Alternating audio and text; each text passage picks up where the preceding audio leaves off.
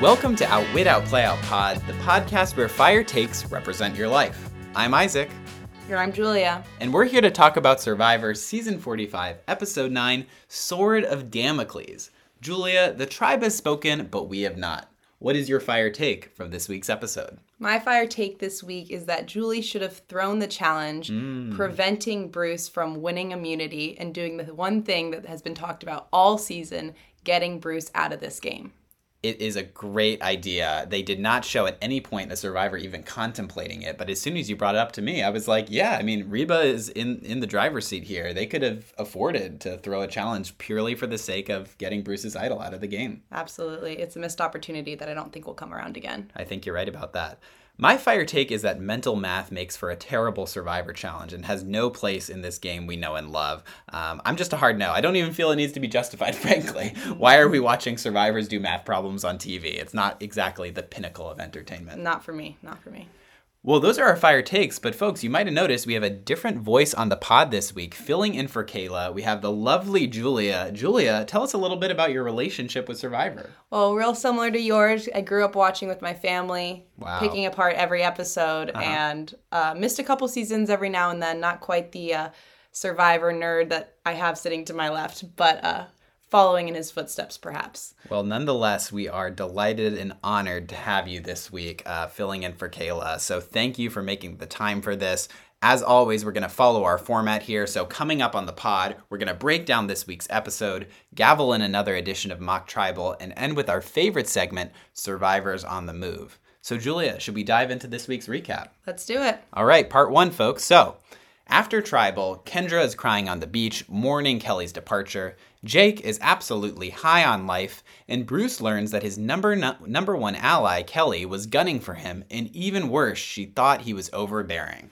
That puts Bruce in a self-described weird mind space. He doesn't want to socialize, and he plans to ask his wife and daughter if he's overbearing.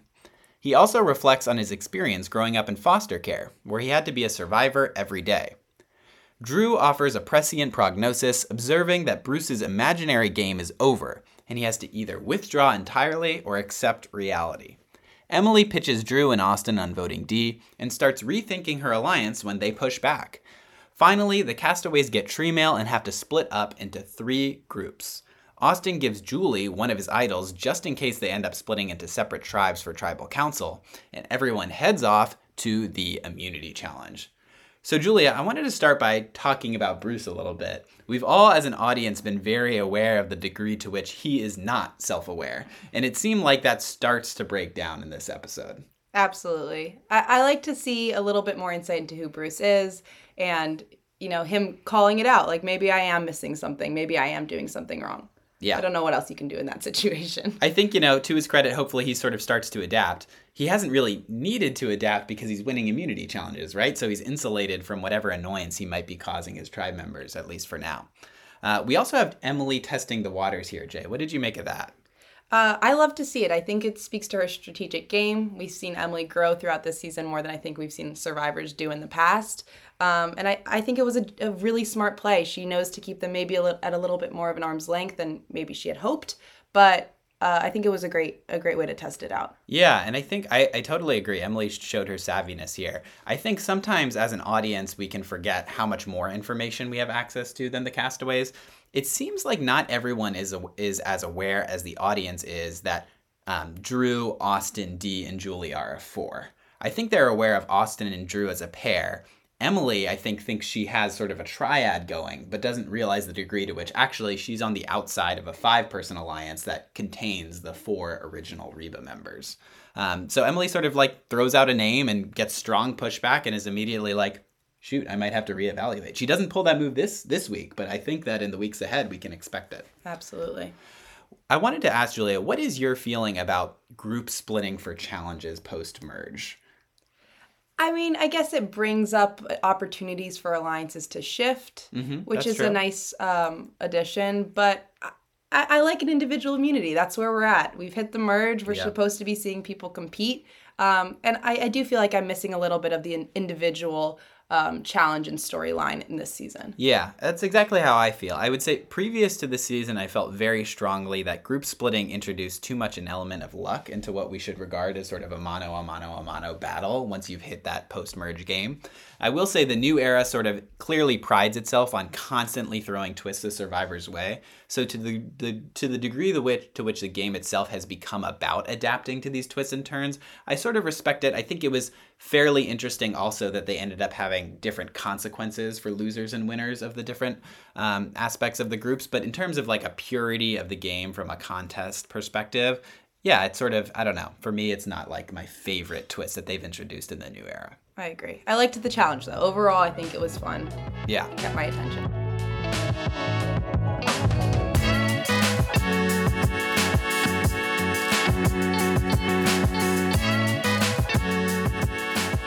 All right, so part 2 of the recap. At the immunity challenge, Jeff informs the castaways that the first place group will earn an afternoon of rotisserie chicken at the sanctuary, but the last place group will lose their votes and take a journey where they'll have the chance to earn them back. The 3 groups of 3 compete in a balance beam ball shooting contest, and Austin, Emily, and Katurah end up finishing last. Bruce, Kendra, and Julie end up securing first place and compete against one another in an endurance challenge where you hold 2 discs against 2 flat panels in a T-shaped position. Jeff mentions this challenge has never been won by a man. I've since learned that Jeff was actually wrong about that, fun fact.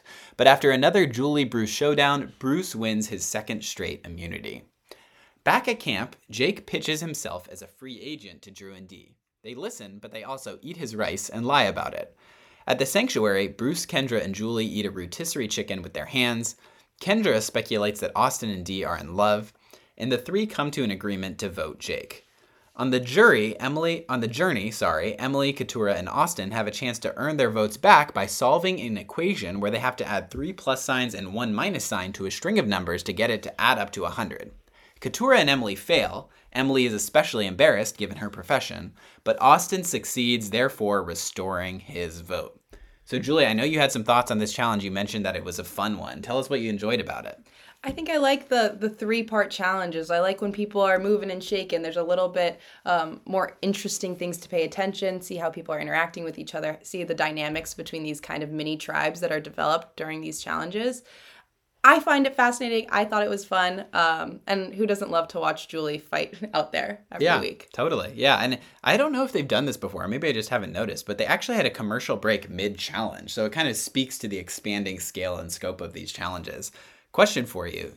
Would you prefer to get 2 challenges in a 90-minute episode or to have one epic challenge that is sort of like this and having multiple stages and a lot of complexity? I think I want some of each, to be honest, if I can be that picky. I like a challenge that's fully for reward, and we can talk about that reward a little later on. But I don't know. I think the layered challenges are fun. I always like to picture the people who build this and how they, thought it up and took pieces from old seasons and stuff. So totally. Yeah, the engineering is always incredibly impressive. All right. Well, you had a note in our outline here that just says sand. So please give me some context. What did you want to talk about When here? I was watching this challenge, I've seen a couple times Emily just throw her face in the sand like it's nothing. And it just keeps making me think, if I were on Survivor, do I want to be stuck in the sand or stuck in the mud? What do you mean throw her face in the sand? Like laying out? Yeah, she just kind of collapses. When she was at the auction, she got her food. Fell into the floor, she falls into the sand and it's all over her face. I personally think that would be so frustrating throughout Survivor, and almost would prefer to be covered in mud than sand. Wow. You must develop sort of like just a sand blindness at a certain point. I think you do. When you are living full-time on beaches and competing in them, it just I would hope it doesn't feel like anything. Because if you're constantly annoyed that there's sand everywhere, that would be like the worst thing about Survivor. Yeah, and we never see them irritated by it. I just find watching it, I'm uncomfortable. Yeah. I feel covered in sand. I do feel like they need to give us a little bit more of the suffering that these people are experiencing. 100%. They've kind of gotten away from are they hungry? Are they annoyed that there's always sand in their hair? We need a little bit, just quick hits now and then, so we really appreciate the fact hey, they're surviving on an island with no resources right now. I totally agree. I mentioned the reward. First of all, it was hilarious to me that Jeff pitches this reward as an afternoon of rotisserie chicken. Just like not the best tagline I've ever heard. Of course, they don't give them utensils. They're turning the food sound volume all the way up, so you're getting just like the sort of squelching of the meat. But boy, when they walk up and there's just literally a rotisserie chicken on like a palm leaf, I'm like, is this enough? I thought it was a joke, honestly. I was waiting for them to bring out the sides. Yeah. When he said a rotisserie chicken afternoon, I didn't realize he meant literally just you and the rotisserie just chicken. Chicken. No utensils, no sides, no ketchup, no mayo, nothing. I think it has to do with sort of Jeff is always positioning the new era as something where you have to earn anything and you don't earn everything and you don't get rice at the beginning, and it's just like more Spartan. And part of that is because Survivor has been shortened, so they're not actually having to survive for as long as they used to. But to me, it's like, don't get stingy with the rewards as a consequence of that. Like when someone has won a reward, it should be really meaningful. Now, I do think all three of those people have a big boost and a leg up on some of the other contestants. Chicken is very nutritious and protein dense, but like, it's a TV show. Like, I want to see them having like an ice cream sundae. Like, I want them like getting stuff on their face. Like, just like don't be Spartan with the rewards at the cost of the audience's entertainment. 100% agree. There's nothing sexy or exciting about a chicken on a table. Yeah, fair enough. I also wanted to mention rice ethics here. There's always a moment in a season of Survivor where someone is upset about rice or being deceptive with the rice. And Dee and Drew kind of turn on like engage villain mode a little bit here when they like eat way more rice than their share, lie to Jake and say a lot of the rice was burnt, so they had to throw it out. And Jake, who's already kind of like sucking up to them because he wants to be a free agent on their team, is sort of like, no worries, mate, whatever. But good like, accent. Yeah, thank you. I can work on it a little bit. I'll workshop that. But yeah, the rice ethics, I had to shout out the fact that we got a little rice moments here. Let's talk about journeys. I mentioned that I'm not a big fan of this one in terms of the mental math being the sort of mechanism by which you earned your vote back. I do, however, like that they deprived someone of their vote and still gave them a route to earning it back. Otherwise, I think it would have been too strong a penalty for finishing last in a challenge where you didn't even get to choose your teams. I agree. I do think that in this particular case, the journey didn't make tribal or camp any more exciting, at least from a viewer's perspective. It felt very simple throughout the episode. And I don't know, I'm starting to feel like maybe these journeys are kind of trying to fill that 90-minute slot that they have now. Yeah. Yeah, I mean, effectively, they're sort of like mini challenges that we're getting. I have to say, I think I preferred them pre-merge, where you had people from different tribes who couldn't communicate any other way talking. But post-merge, I find that they're a little bit less interesting. And this one especially, I do feel like kind of was filling. I agree. I also have to say, like, it's not inevitable that every twist makes the game more interesting, right? Mm-hmm. And so in this case, the consequence of the journey ended up being that there were 7 votes in play instead of 9. 7 and 9 are always both interesting numbers because you have typically one swing vote who can determine the sort of whether it's 5-4 or 4-3. We jumped ahead to this being a 7-person vote.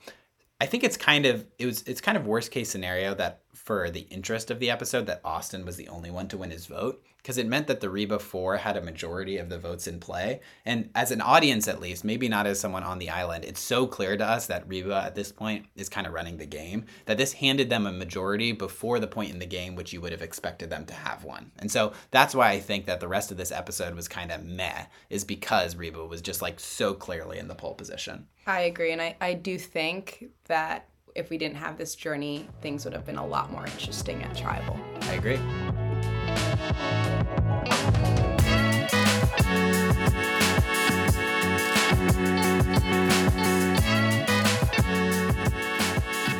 All right, last leg of the recap. At Dakawaka, everyone reunites. Emily, Katura, and Austin all say they failed to earn back their votes, but Austin comes clean to his alliance. He does, in fact, have his vote still. That means Tribal Council will have 7 votes in play, giving the Reba 4 a majority. And there are 2 names at risk, Jake and Kendra.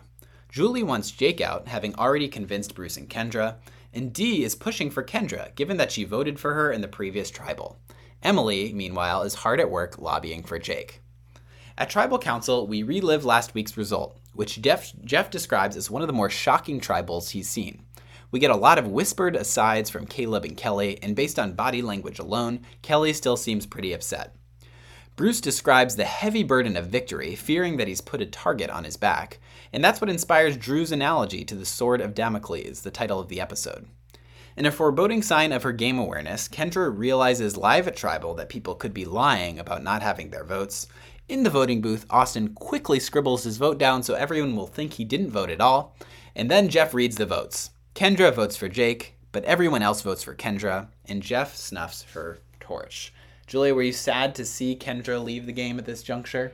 I mean, she's a fun person to watch. She brings a lot of energy to the camp and to the tribe. So I think her energy will be missed, but to be honest, I didn't see her going much further. Yeah, I agree. I think it's ultimately good for Survivor to have personalities like her, like a little bit more on the zany side. She clearly was not in the sort of strategic mindset that a lot of her co-contestants were. Like the fact that she realizes live at Tribal that like people could be lying about not having earned their votes back. Like it was very sincere. Like truly that was a revelation to her. And the fact that she did that in front of the jury, to me, like even if she had somehow been brought to the end, like it was a dead giveaway that she was like not there to play the strategic 100%, game. But her commentary will definitely be missed. Absolutely. I think she was a great element of this cast.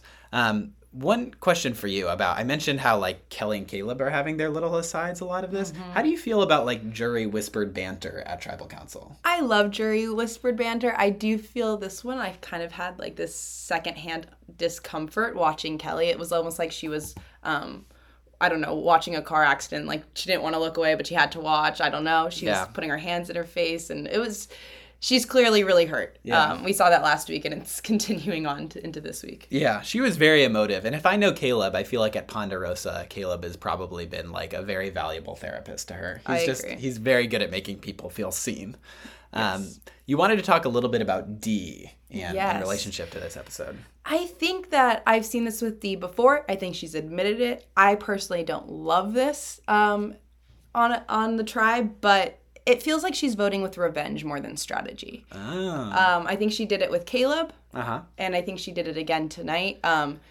It feels like she just wants to get back at people for putting her name down, and it's part of the game. She knows she's a threat. I think you have to own that you are one and see how you can work around that with the people in your alliance. Yeah, I agree. It does feel a little bit more emotionally driven with Dee. I will say that it reminds me of Jam Jam last season, the eventual winner, the eventual sole survivor, because he made a big thing about how every time someone wrote his name down, he voted them out.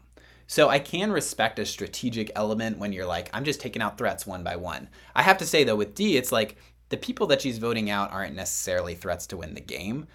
Caleb definitely was a threat, but it was so clear that no one was going to allow him to make it to the end. It's a question of whether you needed to vote him out that early. Kendra, I mean, this is such a... Jake mentioned last week, like when he thought the target was on him, the sort of phenomenon of dogpiling on the person at the bottom.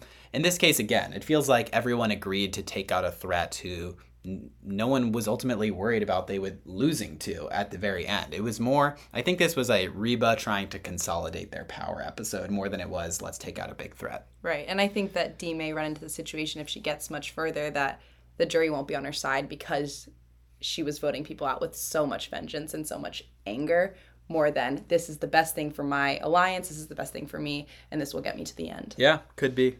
Okay, what did you want to say about Bruce? I couldn't help but root for Bruce a little bit more this episode, which I would not have said last week. I loved him calling out Jeff. I want more of that. Yeah. And what did he say to Jeff? He said, "Look at Jeff," as he crossed his legs, and I don't know. Yeah. I wish they interacted with him a bit more. Yep. I think that we're going to see Bruce the rest of this season. He's surviving. He's going to win. If he wins, he's going to win by idols. And he's going to vote with majorities. He's going to be a vote for people that need him. And I think that's what he's fallen into. Yeah. I mean, we're going to get a lot of idol plays over the next few tribal councils, right? And definitely. Austin and Bruce both having idols, they're both also threats to win challenges, right? So if they're in a position where they can win one or two immunity challenges down the stretch, then they might have between their idols sort of safety at like almost every tribal council that they have to face. I am interested... We saw Austin give his idol to Julie in preparation for a potential tribal council split like they've done before. I assume she gave it back. Like, Right. They seem very democratic on Reba with agreeing that these are idols for the tribe. They are. I think it's a very new tribe dynamic that we haven't seen often in Survivor. There just seems to be a lot of trust. I think Diaz maybe stirred the pot this week or for next week, but it's very interesting. There's a lot of trust. Yeah. Austin trusts very easily. Yeah. Who knows if it'll come back and bite him in the butt, but right now it's, I think, working in his favor. And I think Bruce is in a position where he's going to search for hidden immunity idols out in the open. He doesn't have to hide it. Everyone knows he's, at the bottom. He knows he's at the bottom, and he's just going to claw his way to the finish line, I think. Yeah, I think you could be right about that. Yeah, I think it is interesting to see Reba being so democratic. However, they have not been put in a position yet where they actually have to follow through and play an idol. So we'll see if it's all talk or if Austin eventually puts the action to those words. I do want to mention real quick, the title of this episode is Sword of Damocles, and that's an analogy Drew makes to the immunity necklace after Bruce describes the victory as putting a target on his back. So, fun fact, I looked this up on Wikipedia. I did not know what this was beforehand. The Sword of Damocles refers to a Greek myth where someone basically really wanted to be king for a day. And the king was like, sure, be a king. And they're luxuriating and they have their throne room and all their jewelry and niceties. But they also have a sword hanging above their head that is suspended by a single horsehair. And it's basically supposed to serve as a reminder that with power comes the heavy weight of responsibility and the fact that like a lot of people are out to get you. So the head that wears the crown never rests easy is basically the moral of that story. And Drew basically compares that to the idol, and Bruce is concerned that by winning, he's actually in a powerful position, but at the same time exposing himself to more threats.